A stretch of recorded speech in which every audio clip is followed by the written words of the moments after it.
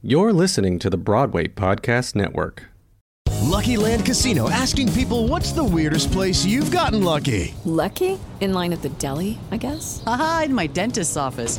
More than once, actually. Do I have to say? Yes, you do. In the car before my kids' PTA meeting. Really? Yes. Excuse me, what's the weirdest place you've gotten lucky? I never win and tell. Well, there you have it. You can get lucky anywhere, playing at LuckyLandSlots.com. Play for free right now. Are you feeling lucky? No purchase necessary. Void where prohibited by law. 18+. Terms and conditions apply. See website for details. With Lucky Land Slots, you can get lucky just about anywhere. Dearly beloved, we are gathered here today to... Has anyone seen the bride and groom? Sorry, we're here. We were getting lucky in the limo and we lost track of time. No, Lucky Land Casino, with cash prizes that add up quicker than a guest registry. In that case, I pronounce you lucky. Play for free at LuckyLandSlots.com. Daily bonuses are waiting. No purchase necessary. Void where prohibited by law. 18+. Terms and conditions apply. See website for details. Hey guys, this week's podcast is brought to you by Be a Broadway Star, the only Broadway board game out there. And yeah, we came up with it. Go to beabroadwaystar.com if you don't know about it. Or go to that place called Amazon. You know, you probably heard about that one. They deliver 17 boxes to your door every day. BeABroadwayStar.com. It's super, super fun. And if you ask really nicely, we'll send you the drinking game version. Check it out at BeABroadwayStar.com. I want to be a producer with a hit show on Broadway. I want to be a producer. Okay, round two. Name something that's not boring. A laundry? Ooh, a book club. Computer solitaire, huh? Ah, oh, sorry, we were looking for Chumba Casino. That's right, ChumbaCasino.com has over 100 casino-style games. Join today and play for free for your chance to redeem some serious prizes. ChumbaCasino.com. No purchase necessary. Void where prohibited by law. 18+. Terms and conditions apply. See website for details. Hey, it's Ken. I hope you enjoyed this episode of the podcast, and I hope it's pulling back the curtain on this business of Broadway. If you're looking to learn more about what makes this industry tick, go to my website, kendavenport.com, and sign up for my weekly newsletter. I'll send you one email a week, one article about what I'm seeing, trends, insights, marketing ideas on what's happening on Broadway right now. That's kendavenport.com. Hope to see you there and in your inbox. Hello, everybody. You're listening to the Producer's Perspective podcast. My name is Ken Davenport. Thank you so much for tuning in. Thanks for subscribing. Thanks for all the things you do. My guest this week, you are in for a treat. The Tony Award-winning director, Mr. Walter Bobbie. Welcome, Walter. Thank you. It's good to be here, Ken. So on Broadway, Walter's directed a whole bunch of shows, including last season's Bright Star, as well as Venus and Fur, White Christmas, Sweet Charity. And of course, he won that Tony I mentioned earlier for his direction of a show that no one has ever heard of and that hasn't run very long, called Chicago. Walter, your first exposure to the theater, the first time you even saw a show or knew it even was a thing, what was it? I grew up in Scranton, Pennsylvania, so the idea of anything having to do with the theater or Broadway, my grandparents were all Polish coal miner immigrants, so there was none of this in my past or my history. But I remember in the 8th grade, my dad bought me a stereo for Christmas. And because he knew someone at Capitol Records, he got 3 albums from Capitol Records, and one of them was Oklahoma, and I put it on. And I didn't know why. I played it over and over and over. And then when I came and saw Broadway that afternoon of seeing How to Succeed, I frankly had to hold myself in my chair. I wanted to get up and do it. And then seeing Glass Menagerie in one day, I was convinced that I wanted to come back here and do this. I had done the school show in kindergarten and 2nd grade and the high school plays and all that. But it was at that point that I thought, this is what I really want to do. And what did your parents say? You said... Not a good idea at all. They were terrified. They wouldn't let me do summer stock. They thought I'd turn into a drug addict. They were not in favor of it. They didn't understand what I wanted to do. And finally, I just said, I'm going to graduate school, and I'm going to graduate school in theater. And right after graduate school, I was offered some regional theater companies, including Arena, as an actor. And I came to New York instead. I lived on the Lower East Side before it was cool. My place was broken into. My father coming in at 2 o'clock in the morning and nailing me back into my apartment, which had been broken into and ransacked. And after several months, I got my first off-Broadway job, which was to standby for the Dames at Sea. I was the last male standby for Dames at Sea at the Theatre de Lys. And so I knew I was going to go on. Kurt Peterson had some commitment. I knew I was going to go on in 2 Sundays, and I asked my parents if they wanted to come, and they said, well, let's think about it, and we'll call you back in a couple of days. And they called back in a couple of days, and they said, we need 38 tickets. And they brought the neighborhood. So they went from thinking this was impossible to just thinking it was great. And were supportive after that, because I came here and I had the good fortune of working all the time. You had a very successful career as an actor. I did. I came to New York, and after 6 months I had my first off-Broadway job. And I did a whole bunch of unsuccessful shows in the next 2 years. I did a show called Drat off-Broadway. Bonnie and Franklin and I had the lead in that.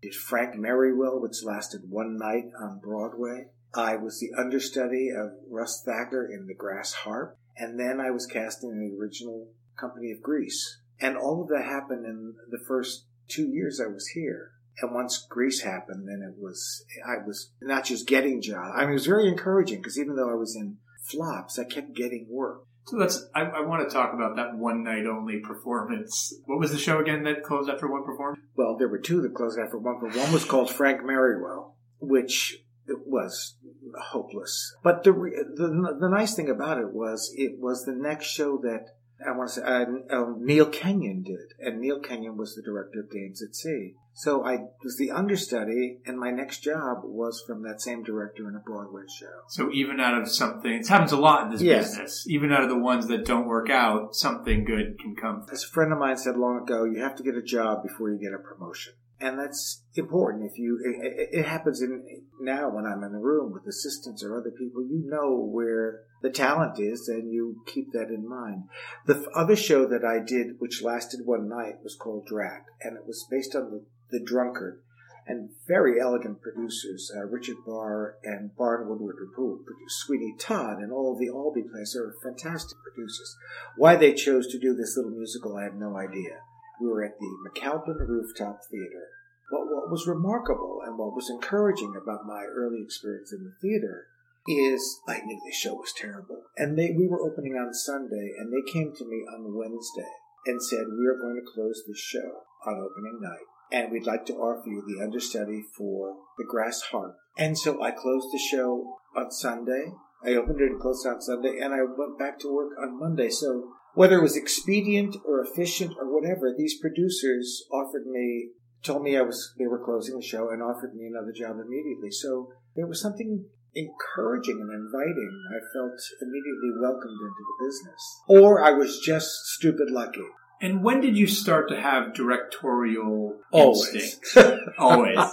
Well, not that I wanted. I grew more and more interested in directing over time. I really liked working with. I found that in shows, I was much more interested in hanging out with the writers and the designers than I was going and having a beer with the cast. I just liked seeing people tell the entire story instead of just their part of the story. And I directed a few little industrial shows and things like that. And it was interesting because I was around. Jerry Zaks came in from the road of Company of Grease into the Broadway show. And it was interesting to be around Jerry's early evolution, because I knew Jerry as an actor, and to watch him make that transition. And when I was ready for it, he became very, very supportive of that idea. It was quite wonderful as I started.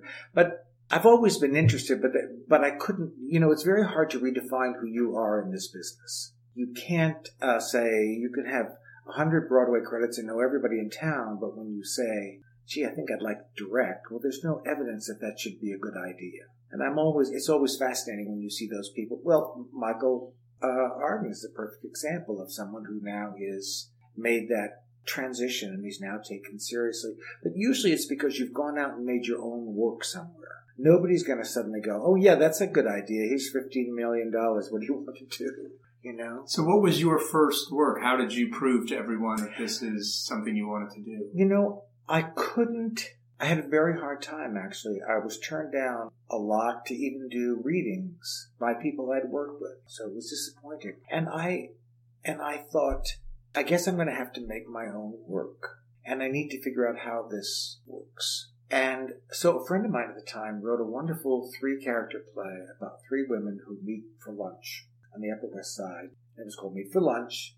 It was like a 40-minute play. And I went over to, I think it was called Paulson's at the time. It's now, what is that place where they, on the Upper West Side? The Triad. The Triad, thank you, the Triad. And I said, can I do this play for a month at brunch on Sunday? And they said, yes.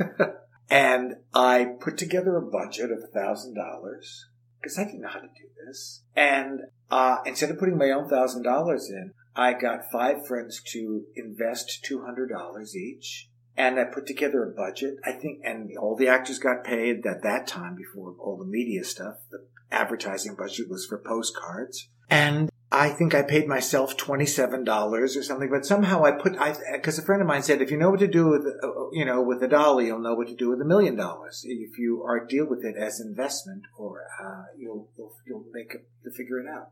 And I learned a lot on that. When people say, I said, don't wait for somebody to hire you. If you've never done it before, you have to hire yourself. And that's how I did it. I paid all the investors back, I think $186, so everybody lost about $14. But when you put that in perspective, you understand when somebody puts $1 million in your show, what you're asking. And so it was a good teaching mechanism for me, because I started to so that when I was offered like the artistic directorship of Encores, I had given myself a tutorial in how this works in a larger sense. Because I didn't study directing, I didn't study producing, I never studied management. I was an actor. And so I stopped trying to get people to hire me, but I started hiring myself. And when friends wanted to work on their auditions, I said, come over and let me see if there's something I can say or do that helps you. And so I am self-taught. And the other thing is, I always worked with superb directors. When you were an actor? When I was an actor, it was everyone from Jerry Gutierrez to Dan Sullivan, to Tom Moore. I mean, even understudying The Grass Harp. I was sitting there watching the great Ellis Rabb do a show that didn't work, but I was watching Ellis Rabb direct. So I was always around, I was in the room. I was in the room where it was happening. One piece of advice that you remember getting from one of those directors that you still... I remember because Robert Moore, director who did Lovelace, Neil Simon things, directed Promises, was a very successful Broadway director. I think he directed the original, did he direct the original Boys in the Band? Anyway, he was also from Catholic University, and I remember as a sort of a pup in the city, calling him and saying, how did that happen? Because Bob Moore was also an actor who became a very successful director of musicals and plays. And he said, I don't know. He said, but one day you'll find yourself, and they will say, why don't you sit on the other side of the table? And he said, I don't remember how that happened, but it did. And I always remember that, because he didn't say, call this one to do this or study with so-and-so. He said, just keep the idea alive, and one day they'll just ask you to wear another hat. And that's ultimately what happened. And what was the first Broadway show that you did? The first, as an actor? As a director. As a director. What happened was that I had done... A friend of mine was working at the Rodgers and Hammerstein organization, but he was also the artistic director of St. Bart's Playhouse. And he asked me if I wanted to direct. Funny thing happened on the way to the Forum. And St. Bart's, as you know, is a kind of a community theater. And I said, okay, I'm doing that. Well, along the years, and I did it very, very well, and I had a lot of friends who participated. And then this job came up to do a review at the Rainbow and Stars based on the work of Rodgers and Hammerstein. And because someone had seen that, Tom Briggs had seen that, he also suggested that Ted Chapin talk. And I talked to Ted Chapin, and for some reason, they gave me the review to direct of the Rodgers and Hammerstein called A Grand Night for Singing. Carte blanche, no questions. I said how I thought I would do it, blah, blah, blah. And this is one of those moments. I went to Jerry Zaks. I had a great role. I was playing Nicely Nicey in Guys and Dolls on Broadway, a big hit. And that's when I knew this was not something I wanted to do in the spare time. This is something I wanted to do. And I asked for a 3-week leave of absence from a hit from Guys and Dolls. And Jerry granted it to me. And I went and I directed this thing at the Rainbow and Stars. And for some, inexplicably, all the mainstream critics came to see it. And I got wonderful. They just suddenly said, oh, he's a director. And then suddenly I was being offered Chris Durang's play at EST. I was offered to direct the first show at Encores, which was Fiorello, where I asked Jerry Zaks to play Fiorello. And that was another blessed moment, because everybody said, you should direct. Suddenly before anyone knew what Encores was, I was offered the first show. And I said to the casting director, Jay Binder, we are asking a couple people, and they said, what is that? We don't know, blah, blah, blah. And I said, ask no one. I'm asking Jerry to do this, because if Jerry says yes, with his 4 Tonys, it will be like the seal of approval, and everyone will show up. And Jerry thought about it, and he said yes. And once Jerry said yes, my cast ended up being Adam Arkin, Faith Prince, Donna McKechnie, Phil Bosco. It goes on. I mean, everybody just said yes. What I love, and I've heard this from other artistic directors, that said ironically, you said about your very first show you did at the Triad, I don't know how to do this. Innately, you obviously did. No, I did, and I've been, I'm sorry. You were producing. I was producing, yeah. Even this moment of like, don't offer to any other actors. Get one, the rest will follow. That's what I do all the time. Yeah. It's that same philosophy. So that, everybody thinks that we did that in a week, or we didn't. Once I got that job, I let that be my job for the next 6 months, figuring out how to do it, because people weren't doing it. There was no template, really. And we were creating it. And I got there that first day, and I thought, if I can get this cast on and off stage, it's gold. I mean, everybody in the room, every part it became a party everybody wanted to be part of. And after the first day, I remember Jerry came over to me after the end of the first day. He said, it's going to be okay. And after that, they offered me the artistic directorship of the... but here's the thing. I was never anyone's assistant or associate. I never had a mentor. I just wanted to do it. I paid attention to what was around. And I gave myself the experience of seeing if I could have an impact. And once something like Encores came, you really are producing there in a sense. You are, at least at that point, there was no template. There was no way to do it. And so you sat down and you figured it out. And, a joyous experience in the business. I mean, the range of things that I've gotten to do and people I've gotten to work with. Yeah. And sidebar, you were incredible in that Guys and Dolls. Oh, right? thank you. That sit down, you're rocking the boat was, I will never forget it. I mean, I will lie. So let's talk about your process in the room. So first day of rehearsal of a new musical you're working on, what do you do? Or you start with table work? Do you get people? What's a Walter Bobbie room like? I think the Walter Bobbie room happens long before the first day of rehearsal. I love the process of working with the writers. So there's something worth reading. I want to believe in what we read that first day, because there's going to be much more to discover later on. So I like working at the table with writers for a long time before we get to that. But at first, I just want to hear what the writers have made. I just want to hear the play.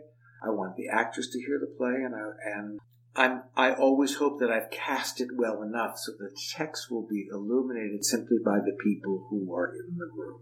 But every process is different. I was reflecting on this the other day because I was reading a bunch of stars, and we were going after a bunch of stars for Venus and Fur at CSC. And then suddenly Nina Arianda walked in the room, and I just said, we have to hire her.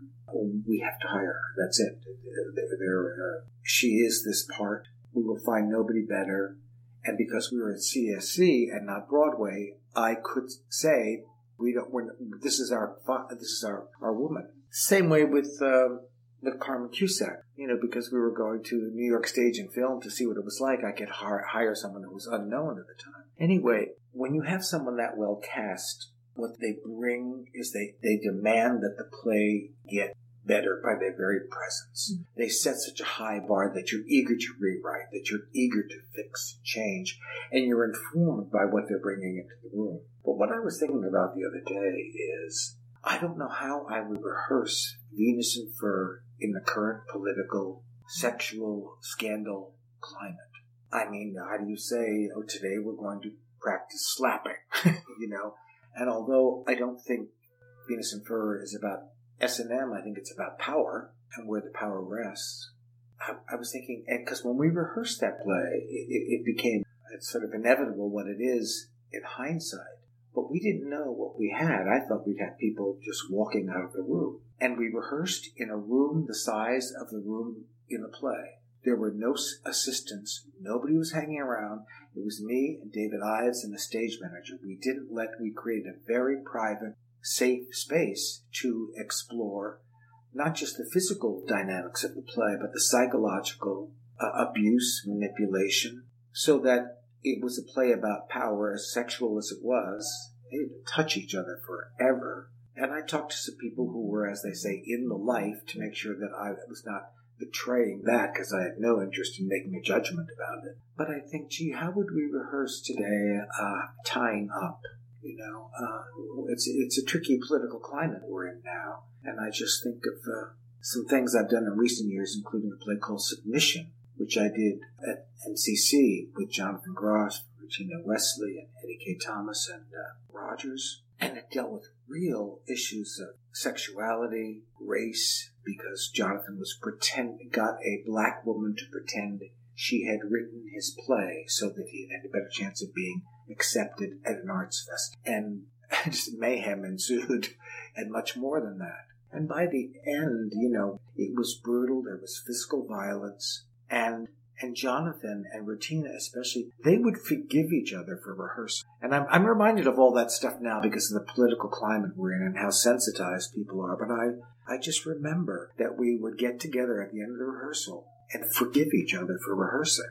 I don't know why that came up, but I mean, it's been on my mind so much lately, these two plays in particular. And the climate that we're in right now, and how do we manage it? Because I think I create a very safe rehearsal space.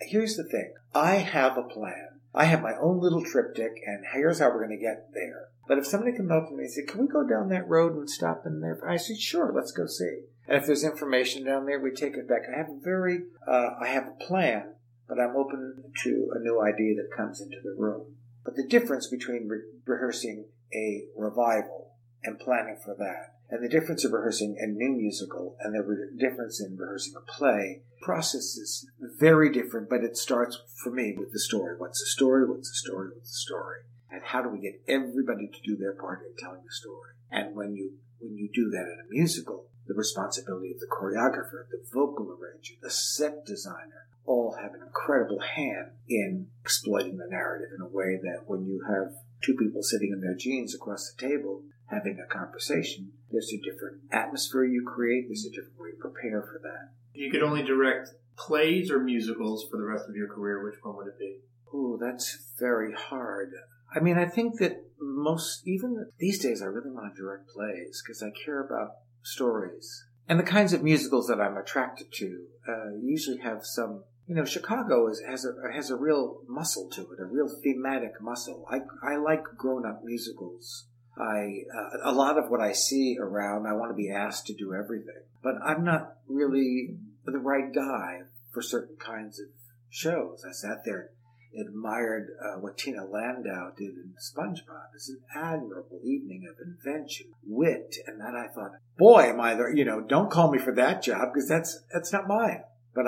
So there's a lot of stuff out there that I admire, but I don't think that I have the gifts to handle. And even the musicals that I'm interested in, I'm drawn to things that have a very interesting narrative or some thematic muscle. I mean, even for me, doing Bright Star it was really about a different time, but a lot of really well-intentioned people behaving badly and having a great consequence on other people's lives. So that I was not, the songs got changed. We kept worrying about the story. Steve was always figuring out how do we make his story or their story work.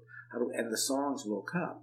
And I was never worried about if it was going to be funny. I always just thought, what's the story and how do we tell this story? So we dealt with it more narratively and because when we started in New York Stage and Film, we did the workshop that's unrecognizable from what we finally presented. So I'm drawn to story. How long was that process from New York Stage and Film to where it ended up on Broadway? At least 4 years. 4 years. We did New York Stage and Film. We did a reading, and then we did New York's cold reading. And then we did New York Stage and Film. Then we were offered the Old Globe, and I said, I can't go to the Old Globe unless we do a workshop, because I don't know how to jump 2 different time periods and 40 locations and not have any scenery, because we can't go to all those places. We have to figure out a way to make the audience go there with us. And I started working with Eugene Lee, and we did a workshop. The show changed completely.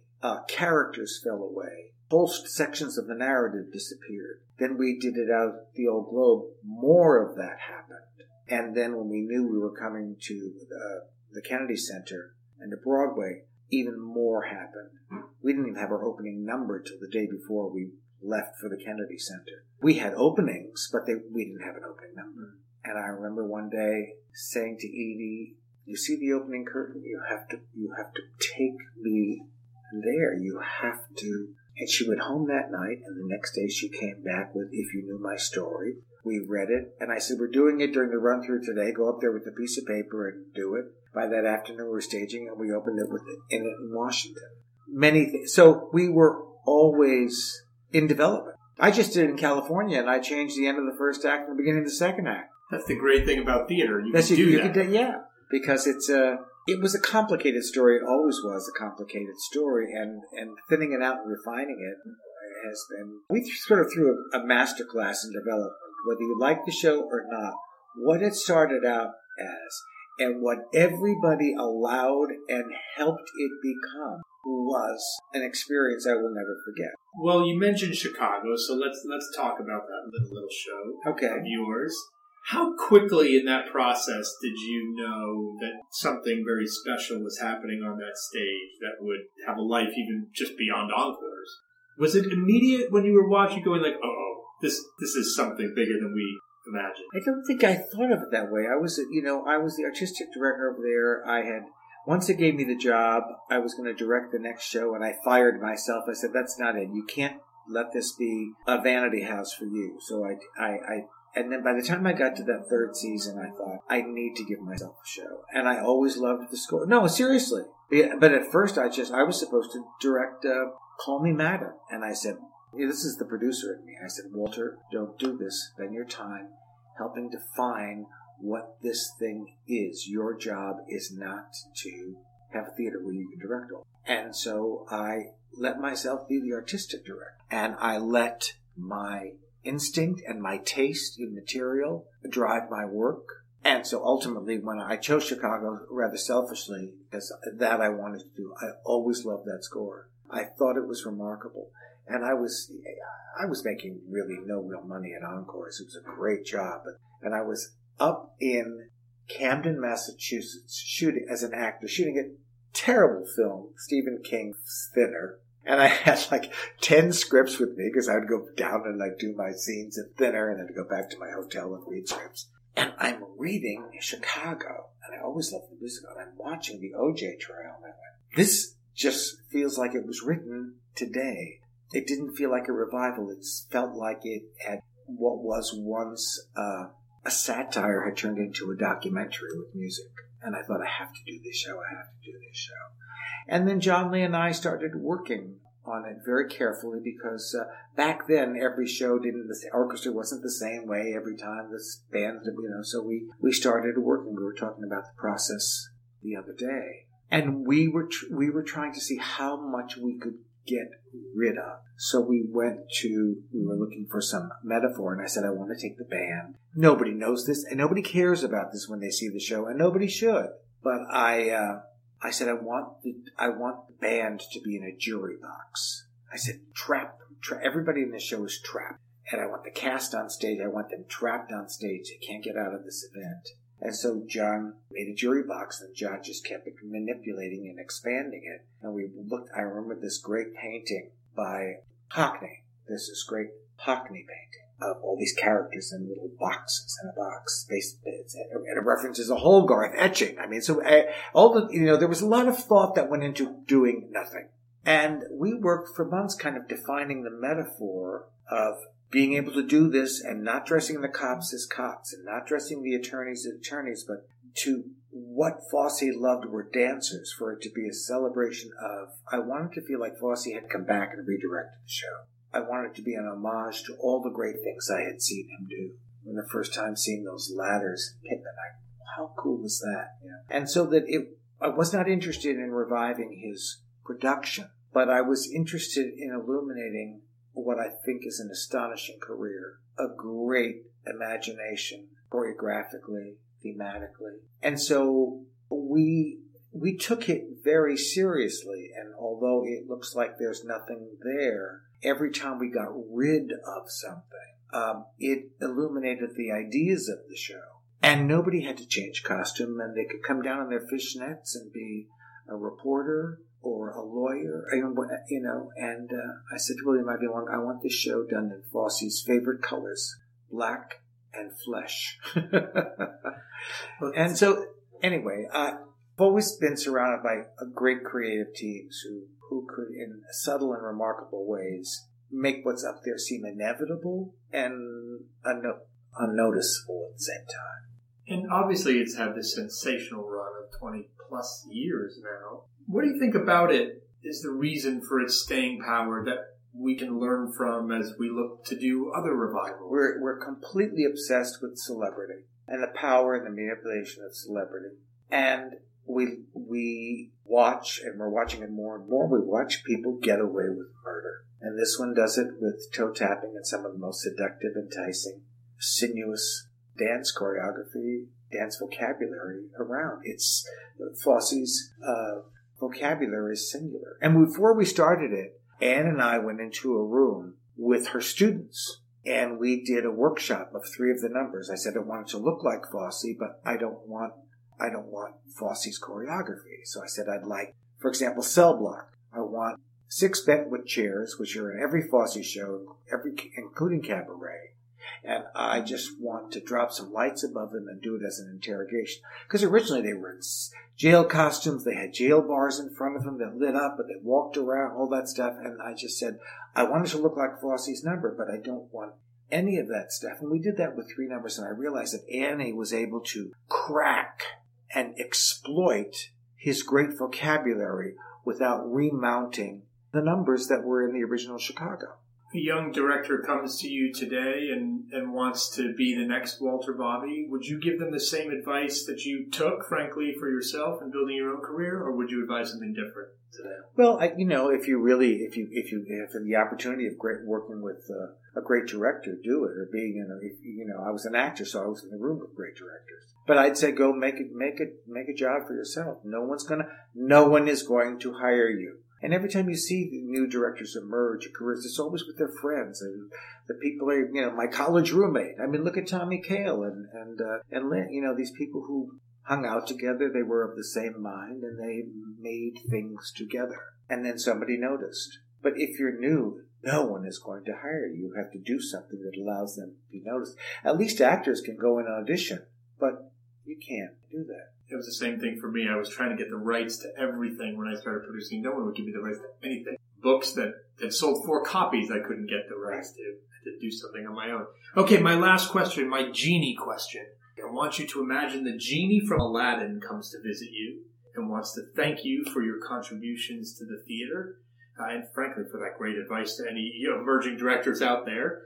By granting you one wish, what's the one thing that drives you crazy about Broadway? You said something earlier about how you've been blessed, you just love what you do, it's been a great journey, but what's the one thing that makes you mad, angry, that you'd ask this genie to wish away in an instant? I am afraid of how expensive Broadway is becoming. And although I think we're going through a great renewal of artistry, I'm really frightened of it turning into the opera where it's unaffordable for regular people. We are now, and I've said it for a long time, we now walk around Broadway where we see a bunch of installations. Every producer wants a show that's going to park for 20 years. So there are fewer and fewer opportunities. And I don't think it should cost $1,000 to see a show, because that way you don't develop theater goers. You develop people who go to Disneyland. It's a one-off. It's a life experience rather than a cultural evolution. So that bothers me, but there's no stopping it. But we work in Vegas right now.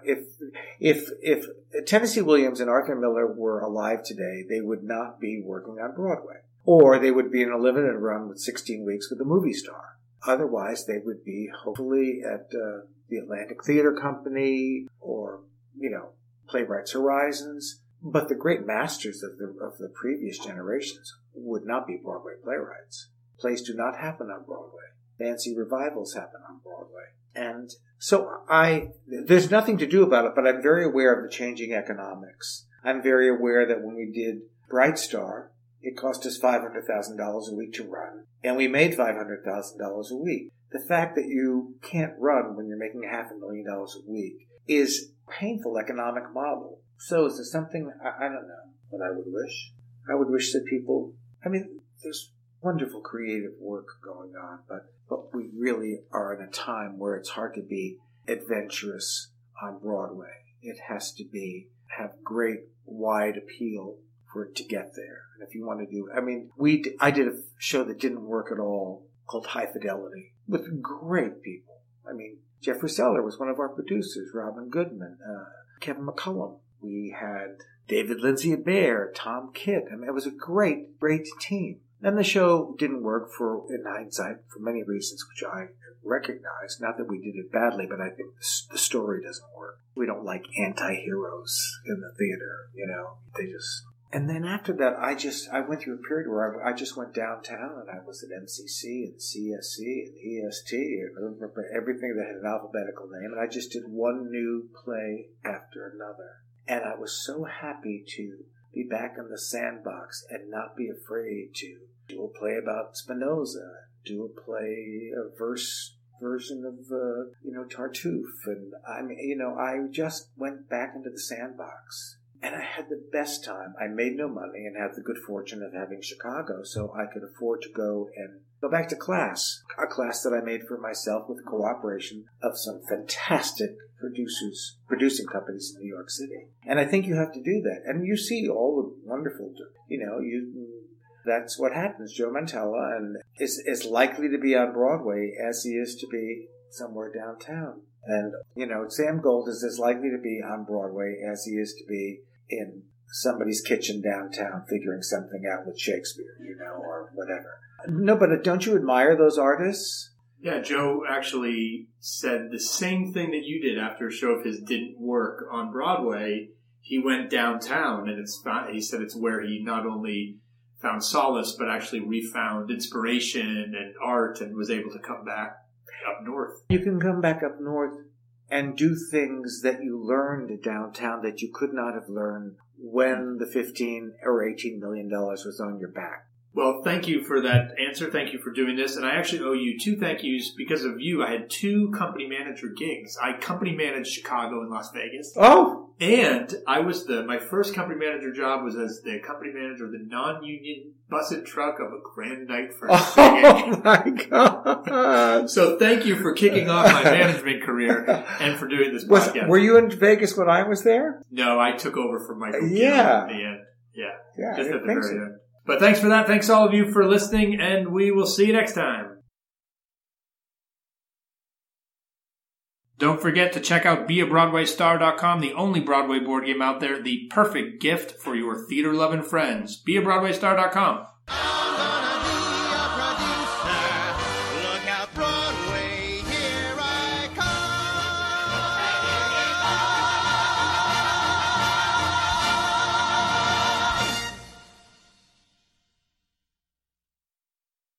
Hey, it's Leslie Odom Jr. here on the Broadway Podcast Network to tell you about the Rise Theater Directory, a program of Maestro Music.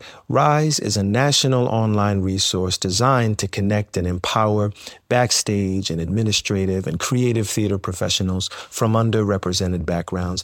If you work or aspire to work in the theater community, this can help you find your next project. And if you hire theater professionals, search the Rise Theater Directory to find your next team.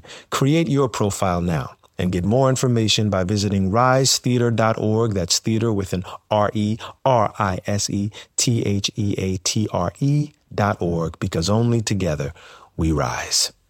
It's time for today's Lucky Land horoscope with Victoria Cash. Life's gotten mundane, so shake up the daily routine and be adventurous with a trip to Lucky Land. You know what they say, your chance to win starts with a spin. So go to LuckyLandSlots.com to play over 100 social casino-style games for free for your chance to redeem some serious prizes. Get lucky today at LuckyLandSlots.com. Available to players in the U.S., excluding Washington and Michigan. No purchase necessary. VGW Group. Void where prohibited by law. 18+. Terms and conditions apply.